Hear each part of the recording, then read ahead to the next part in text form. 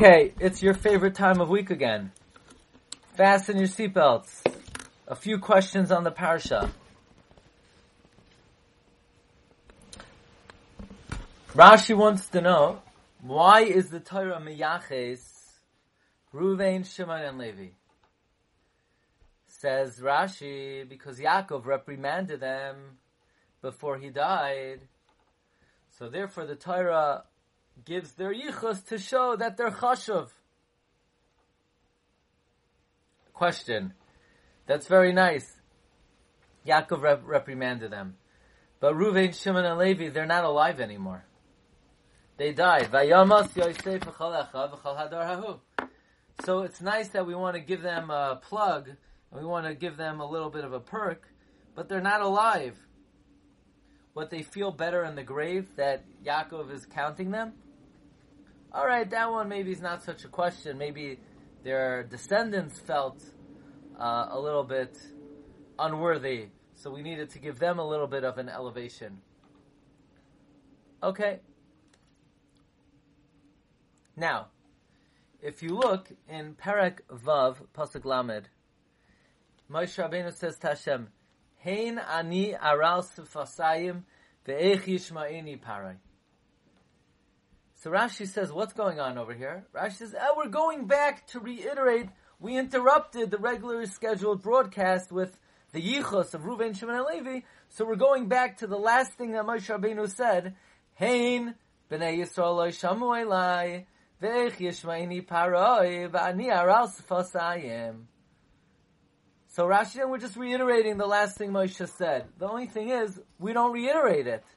Because Moshe said, Hein b'nei Yisrael lo shamu elai ve'ech yishma'ini parai v'ani aral sifasayim. And yet, when the Torah reiterates it, all it says is Moshe said, Hein ani aral sifasayim ve'ech yishma'ini parai.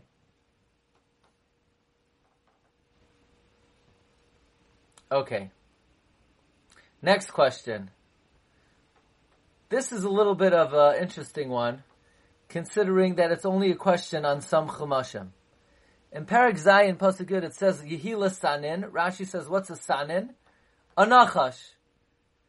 The only thing is, the word Lisanin appears in Pasuk Tes, and there Rashi doesn't say anything. So why does Rashi only translate the word Lisanin in Pasuk Yud, and not in Pasuk Tes? And the answer is because most chumashim, it's a Tal Sofer, and the Divrei HaMaschil should be on Pasuk Tes. So that's not a real question, it's just the printers made, in many of the chumashim, it's a printer's error. Okay. Next question. Perek Tes Pasuk Dalet. V'hifla Hashem. What does it mean, V'hifla Hashem? Rashi says, V'hivdil. I don't understand why Rashi has to translate the word V'hifla. He already said earlier in Pasuk Yud Ches, V'hiflesi means V'hifrashti. So why would I think V'hifla means anything else? Unless V'hifla sounds like Pele, a wonder, more than V'hiflesi, so you would think it means like a lashon of wonder. Rashi has to say this also means Havdalah. Okay. Next question. It talks about the Makkah of Barad.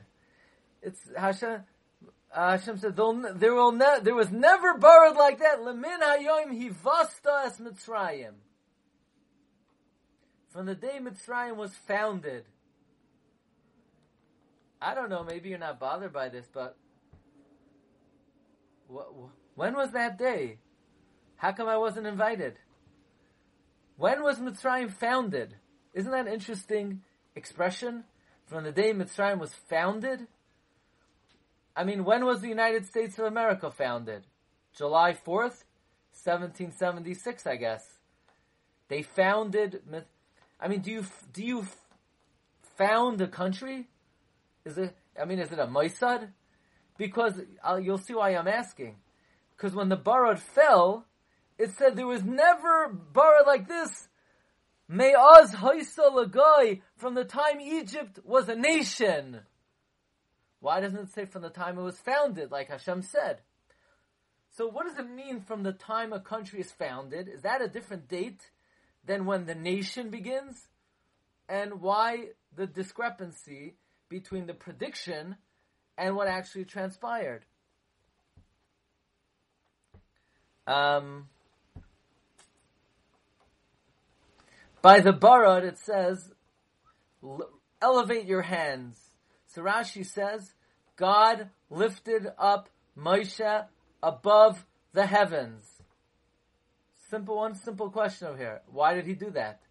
Why did God lift up Moshe Rabbeinu above the heavens? What's that going to do for him? He can only bring Makas Barad if he's above the heavens. Why can't he bring it if he's below the heavens? And then, finally, by Makas Barad, it says, when I leave the city, I'll pray. So Rashi says, why couldn't he pray in the city? It was full of idols. I don't understand. This was the first Makkah? Moshe Rabbeinu has been praying every single Makkah. And never did we hear a word, you can't pray in the city. The city's full of idols. Nobody ever heard anything like that. So why all of a sudden we get to Makas Barad, we come to the 7th Makkah, and now we have this new consideration to take into account that you can't pray in Egypt. It's full of idols. What's been happening until now? All right, these are some of the questions on the Parsha, and I'm sure people are going to try to come up with answers. Okay. I want to go to the Shir on Tefillah.